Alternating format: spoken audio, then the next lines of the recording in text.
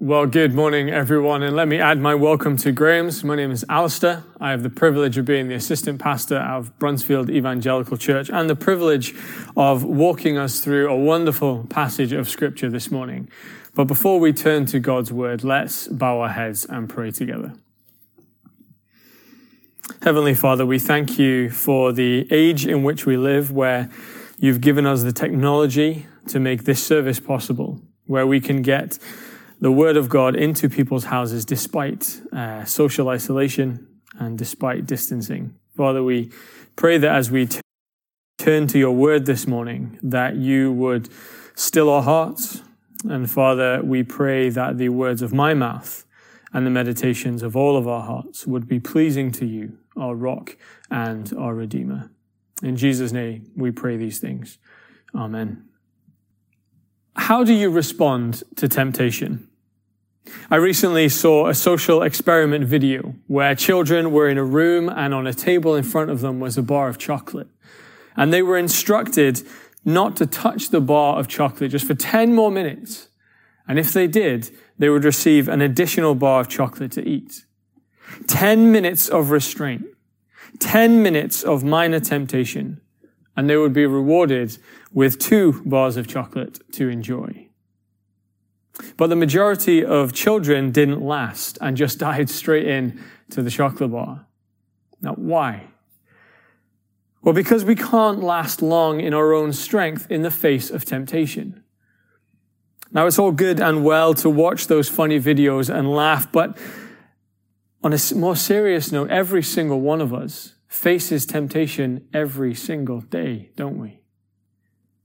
It could be that we're tempted during this time of uncertainty surrounding the coronavirus to get caught up in the gossip and the bad news and to spiral into a pit of despair instead of focusing on our great God who is unchanging, who is faithful, and who is loving.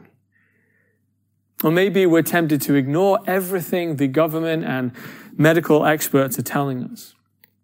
And instead we start speaking badly and thinking badly of those God has put over us at our own risk and to the risk of others. Or maybe it's once you've reached day 3 of your isolation. You might be tempted to lose your temper. Your fuse gets just that little bit shorter. You lash out at the children because they aren't listening. Or if you're a child, maybe you're tempted to annoy your parents a little bit more just for some fun. We are surrounded by temptation day to day. And it isn't always the most obvious things in the world either. It could be that hidden sin that no one knows about, but that eats you up from the inside out every single time and you just can't stop. Temptation is all around it and we fight it every single day. And the passage we're going to look at this morning is all about temptation, but it's not about our temptation. It's about the temptation of our Lord Jesus Christ. And the reality is that the opposite of temptation for the Christian is obedience to God. So if you're obeying God in a specific with a specific thing or in a specific area, you can't then be tempted at the same time with that thing. Obedience is key to temptation. This morning we will see how Jesus too faced the most severe temptations. But most importantly, we will see how Jesus stood firm in his perfect obedience to the will of his Father. Temptation is all around us and we so easily succumb to it. This is part of our fallen nature, part of the sin that has dwelt in the hearts of mankind since Genesis 3. But this morning we're going to see why it is so important that Jesus was tempted, how his temptation can help us, and most importantly, why it is so important that though he was tempted, he remained sinless. So turn with me, if you will, to Luke chapter 4, and we'll start reading at verse 1 through to verse 13. Luke chapter 4, verse 1 says this. Jesus, full of the Holy Spirit, left the Jordan and was led by the Spirit into the wilderness, where for 40 days he was tempted by the devil. He ate nothing during those days. and at the end of them he was hungry. The devil said to him, "If you are the Son of God, tell this stone to become bread." Jesus answered, "It is written, man shall not live on bread alone." The devil led him up to a high place and showed him in an instant all the kingdoms of the world. And he said to him, "I will give you all their authority and splendor. It has been given to me, and I can give it to anyone I want to. If you worship me, it will all be yours." Jesus answered, "It is written, worship the Lord your God and serve him only." The devil led him to Jerusalem and had him stand on the highest point of the temple. "If you are the Son of God," he said, "throw yourself down from here. For it is written, he will command his angels concerning you to guard you carefully. They will lift you up in their hands so that you will not strike your foot against a stone." Jesus answered, "It is said, do not put the Lord your God to the test." And when the devil had finished all this tempting, he left him until an opportune time. That is the Lord's word. Now, there are two things that we need to be sure of as we come to a passage like this. We need to see that this temptation is ordained by God, but it is not God who tempts Jesus. So look with me at verse 1. It says, Jesus, full of the Holy Spirit, left the Jordan and was led by the Spirit into the wilderness. Satan is the one trying to entice Jesus to sin. Satan is the voice trying to sow doubt and disobedience in Jesus' mind. God is not doing the tempting, but God has taken Jesus to the place where he will be tempted. Remember how in the book of Genesis that we've been studying together, we were thinking about how Adam was tempted and yet he failed. Well, Jesus in the New Testament is described as the second Adam. Therefore, the temptation of Jesus is important because all of it is God's will. God's will was for Jesus to be tempted, but not be overcome by it. He is the second Adam who came to save us from the sin which originated with Adam and Eve in Genesis chapter 3. And the second thing that we need to remember is that Jesus is both fully God and fully man. This passage is not here so that we can know how to face our temptations today. But this passage is here to show us the perfect obedience of the Son of God. In this passage, Jesus, God in the flesh, is tempted, and his allegiance to God the Father and his obedience to the will of the Father is put to the test. But he did what we never could. He remained obedient. This is an important message because if Jesus did not stand firm in his obedience to the will of the Father, then forgiveness through the death of Jesus would not be possible for anyone today. If Jesus would have sinned, then he could not be our great high priest or the sacrificial lamb who takes away the sins of the world. So please keep Luke chapter 4 open in front of you and follow along with me in the passage as we see Jesus' perfect obedience to the Father. So the first temptation that we see is in verse 3. Jesus has just been baptized in the River Jordan in that wonderful scene where he identifies with mankind and God identifies Jesus as his son. So if you look over the page with me to Luke chapter 3, verse 22, God speaks and says about Jesus, "You are my son, with whom I love. With you I am well pleased." And it's from there that Jesus was led by the Spirit of God into the wilderness where he fasted for 40 days. Can you imagine how hungry and weak Jesus was at this point? We have no idea the kind of hunger that Jesus must have felt. He hasn't just skipped breakfast or skipped lunch so that his tummy would be rumbling a little bit. He would be absolutely starving because no food has passed his lips for just under 6 weeks. And so Satan takes the opportunity and comes in verse 3 and tempts Jesus by saying, "If you are the Son of God, tell this stone to become bread." If you're anything like me, then you're already hungry after a few hours, never mind 40 days. And if I was in Jesus' position, I wouldn't be tempted to turn a few stones into bread. I'd be tempted to turn them into a whole bakery. At first glance, verse 3, we can think that Satan is trying to sow doubt in Jesus' mind of his identity. It seems that Satan is contradicting what God has just said in chapter 3. Satan says, "If you are the Son of God." But a more accurate translation of the word "if" would actually be "since." And so the verse reads, "Since you are the Son of God." Satan is saying, Jesus, you are the Son of God. You have rights. You don't need to go hungry. You have every right to change these stones into bread and look after yourself.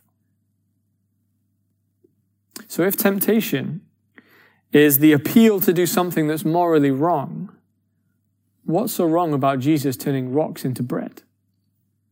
Later on in his ministry, he would multiply bread and feed thousands of people. But it's the heart behind it that would be wrong. Satan isn't saying this out of a genuine concern for Jesus. He is tempting Jesus with the subtle message, Jesus, you can do it yourself. Forget about God for a second. You don't need God the Father. You can do it yourself. Now, we're not Jesus, and we're not going to be tempted to turn stones to bread because that's impossible for us. Yet, aren't we tempted to rely on our own strengths? Or to think that as Christians, as children of God, that we should be free from the pains and struggles of this life. Sin and temptation are constantly pulling at our thoughts, constantly trying to distract us with the desires of the flesh, constantly trying to draw our attention away from God, from his goodness, from his plan, and instead focus on ourselves. Focus on our own means. We're tempted to think that we can do it on our own, to rely on our jobs, our money, our influence, our social standing. We're tempted to rely on everything else in this world but God. But the reality is that we are called to live in accordance with the Word of God, to submit to and obey the Father. So Satan was trying to trip Jesus up and get him to disobey the Father. He wanted Jesus to take matters into his own hands. But thankfully, Jesus stood firm and he responds to Satan in verse 4. Read with me. It is written, man shall not live on bread alone. Now, do you see how Jesus doesn't just say no and walk away? But he resists the temptation by quoting from God's word, and he does the same in all three temptations.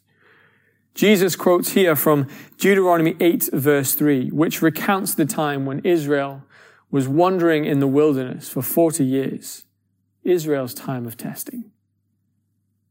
During those years, how did the Israelites have food? Well, the Lord miraculously and wonderfully provided for his people. The Israelites didn't plant crops. They didn't provide for themselves. They needed to trust in the Lord God, to trust in his provision, because if God didn't provide, then they were doomed to die of hunger in the wilderness. So Jesus here is saying God is good. God is faithful. God will provide. History proves it. The Lord continues to provide physically for his people, but he also provides spiritually through his word. Satan's goal is to distract Jesus from his God-ordained task on earth. But Jesus resists by quoting scripture and trusting in God even when he is weak and hungry. Now it's important to note that even now, in the midst of this temptation, Jesus is fulfilling the will of God. Remember verse 1, it was the Spirit of God who led Jesus into the wilderness. Friends, we need to know this. We need to know that we can be walking in the perfect will of God, walking obediently, and trials and temptations will still come our way. Even in those times, we are not immune to the attempts of Satan to draw our attention away from God and the goodness of the gospel. And yet, we know that he is a defeated foe. And standing with us in our deepest, in our darkest times of temptations is the Lord Jesus Christ, who through his Spirit enables us to deny ourselves and follow him obediently. Satan will try to sow seeds of lies in your minds, getting you to question God's goodness, God's provision, getting you to doubt God's good will, and getting you to rely on your own means. But they're all lies. God, from the very beginning of time, has proven himself to be faithful, trustworthy, dependable. God provided miraculously for his rebellious people in the wilderness for 40 years. And today, we know that God provides because he has given us the greatest provision of all by sending his Son to deal with the effect of Genesis chapter 3. Satan said to Adam and Eve, "Take and eat," and sin entered the world through their rebellion. Satan said to Jesus, "Take and eat," and yet he stood firm, trusting in our Heavenly Father. But he did go on to taste poverty and death, so that those words, "take and eat," have now become symbols of our great salvation through his death and through his resurrection. Jesus is the second Adam who stood firm in the face of temptation. That is why the author of Hebrews can say in Hebrews chapter 4, verses 14 to 15, "Since then we have a great high priest who's passed through the heavens, Jesus, the Son of God, let us hold fast our confession. For we do not have a high priest who is unable to sympathize with our weaknesses, but one who is able, one who in every respect has been tempted as we are, yet without sin." Friends, when you are tempted, take courage in the fact that your Lord and Savior, Jesus Christ, knows your struggle. He has walked the path before you, and he promises to be with you. The second temptation is in verses 5 to 7. It says this, follow along with me. "The devil led him up to a high place and showed him in an instant all the kingdoms of the world. And he said to him, I will give you all their authority and splendor. It has been given to me. And I can give it to anyone I want to." Satan is tempting Jesus with power and authority, and shows him all of the kingdoms of the world and offers all of their power and influence to him. So you can imagine the scene. Jesus can see all of the ancient equivalents of Washington, D.C., New York, London, Brussels, Tokyo, Beijing, Sydney, Paris, and all the other influential cities in our world today, laid out before Jesus. And Satan stands there with a grin on his face and says, "It's all yours, Jesus. It's all yours for the taking." But there's a catch. Verse 7, Satan says, "If you worship me, it will all be yours." Do you see Satan's devious plan? He's trying to get the Son of God, the creator and sustainer of this world, to bow down and worship him, a created being. Satan, the lesser one, is wanting Jesus to bow down to him. But is this really something that Satan can offer Jesus? Has it all really been given to Satan? And we're tempted to think that is the case when we read passages like Ephesians chapter 2, verse 2, where Satan's described as the prince of the power of the air. Or passages like 1 John 5:19, that the whole world lies in the power of the evil one. But the reality is that Satan's at it again, telling half-truths, sowing deceit and lies. Because there are plenty of passages in Scripture that say that everything belongs to God. He is the one who is in control. For example, just a few. You've got Genesis chapter 3, Ephesians 1, Colossians 2. There are plenty more. But Psalm 24 summarizes it so wonderfully. The earth is the Lord's and the fullness thereof, the world and all those who dwell therein, for he has founded it upon the seas and established it upon the rivers. Satan is spewing empty promises. He could not follow through on what he's offering. And so we might look at this and think, well, this really isn't a temptation at all, is it? Jesus, being the Son of God, knows that everything belongs to God. And so why would he even entertain this idea? But this temptation is even greater than the first. Because Satan is tempting Jesus to have all the power, all the authority that he deserves and is rightfully his, without going to the cross. Satan is saying, Jesus, you can have it all. Everything is at your fingertips without the pain, without the suffering, without the rejection and rebellion.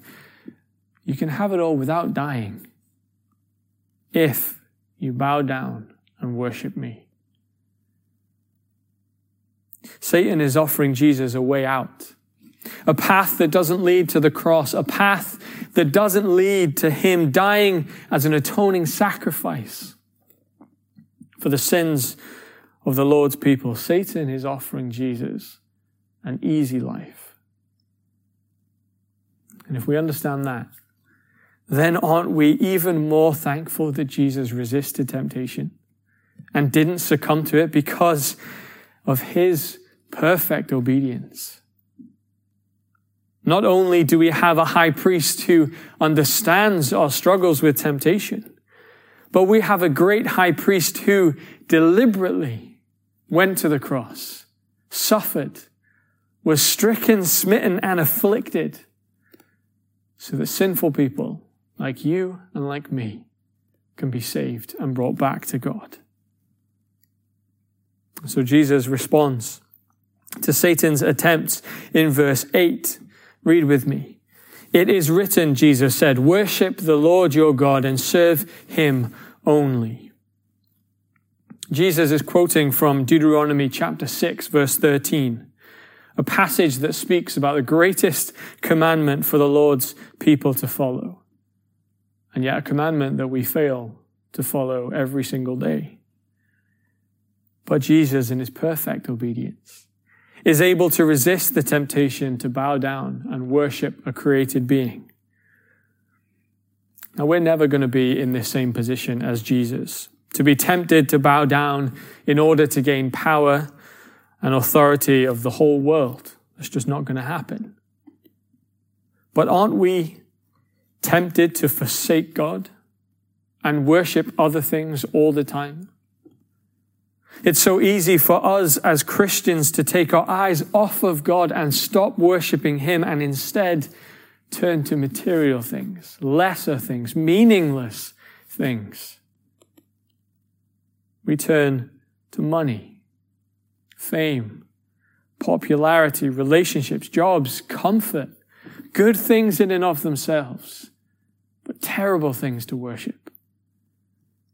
John Calvin, a pastor and theologian from many years ago, said that the human heart is an idol factory. And we all know that to be true in our own lives, don't we? We are just as tempted to take the path that leads to comfort, the path that leads to us being liked by everybody, instead of standing firm in the truth of Scripture and holding fast to our convictions. Friends, Jesus has not called you to comfort, but he has called you to pick up your cross and follow him daily. As Christians, we will be mocked. We will be tempted, we will be persecuted, and we will suffer. But let me encourage you that the eternal weight of glory that awaits those who persevere far, far outweighs any struggles that we face here on earth. When you're tempted to take the easy way out, remember that Jesus, in perfect obedience, chose the path which led to suffering and pain, but the path that brought about our redemption. The path that meant we went from being in darkness and death to being alive and in light. Therefore, we can stand firm because he has gone before us. Because of the perfect obedience of the Son of God to the will of the Father, we have a high priest who has been tempted in every way we have, and yet is without sin, which means that he is the sacrificial lamb to take away the sins of the world. Jesus, thank you. The third temptation is in verses 9 to 11. Follow along with me. Verses 9 to 11. The devil led him to Jerusalem and had him stand on the highest point of the temple. If you are the Son of God, he said, throw yourself down from here, for it is written, he will command his angels concerning you to guard you carefully. They will lift you up in their hands so that you will not strike your foot against a stone.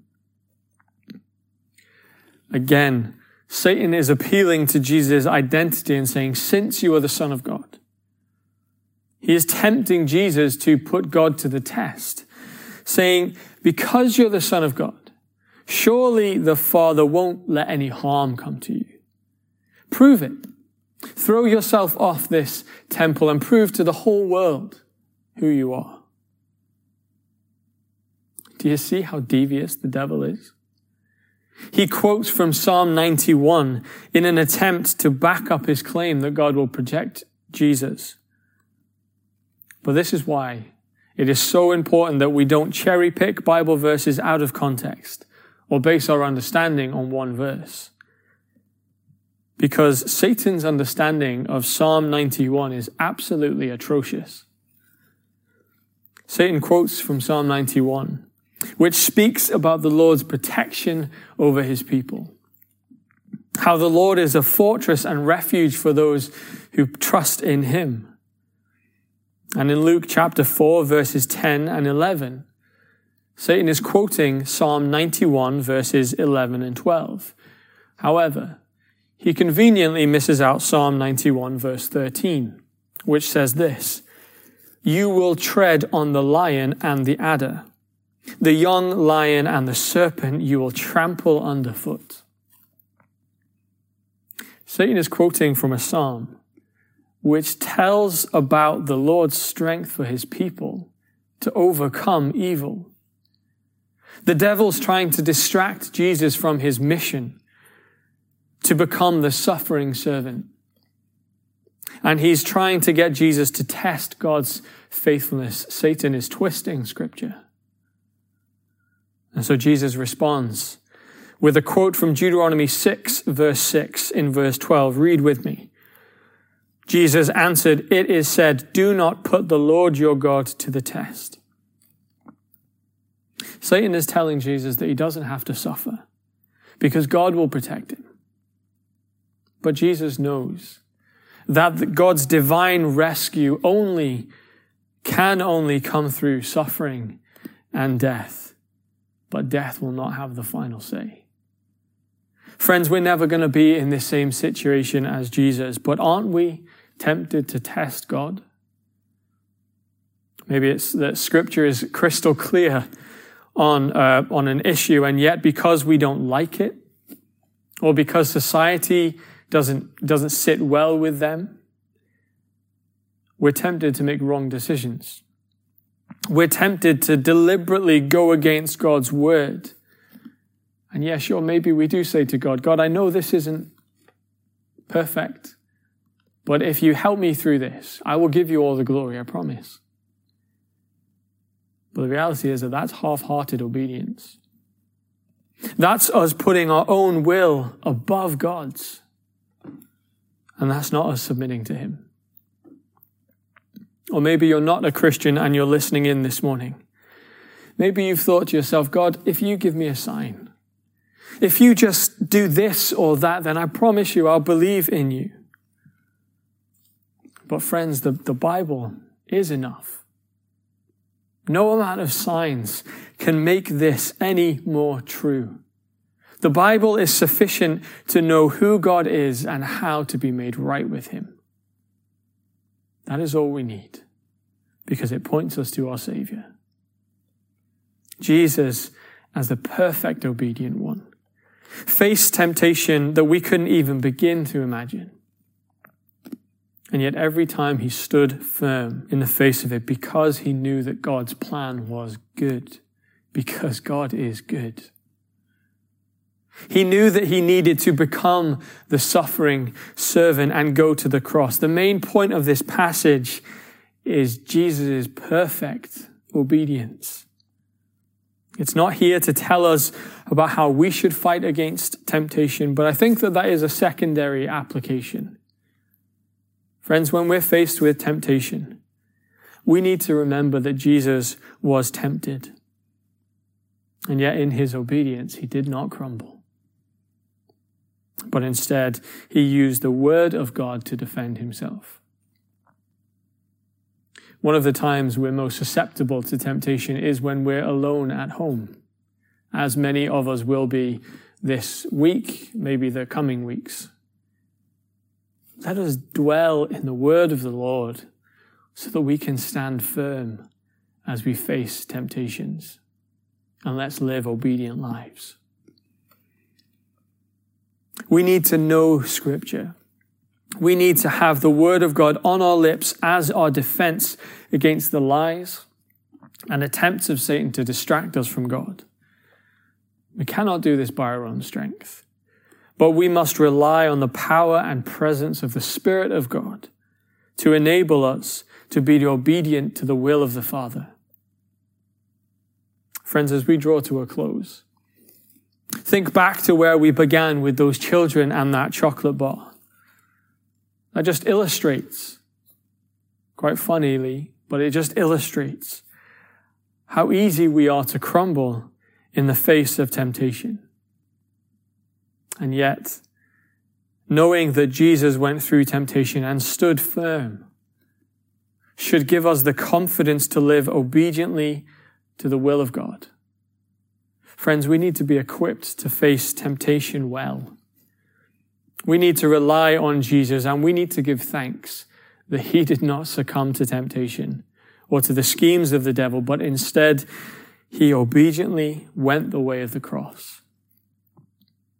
Knowing that should give us confidence for us to take up our cross and follow him daily. Let's pray together. Heavenly Father, we thank you so much for your goodness. We thank you for your faithfulness. We thank you for your love and your care for your people. Father, forgive us for the times when in temptation we doubt you.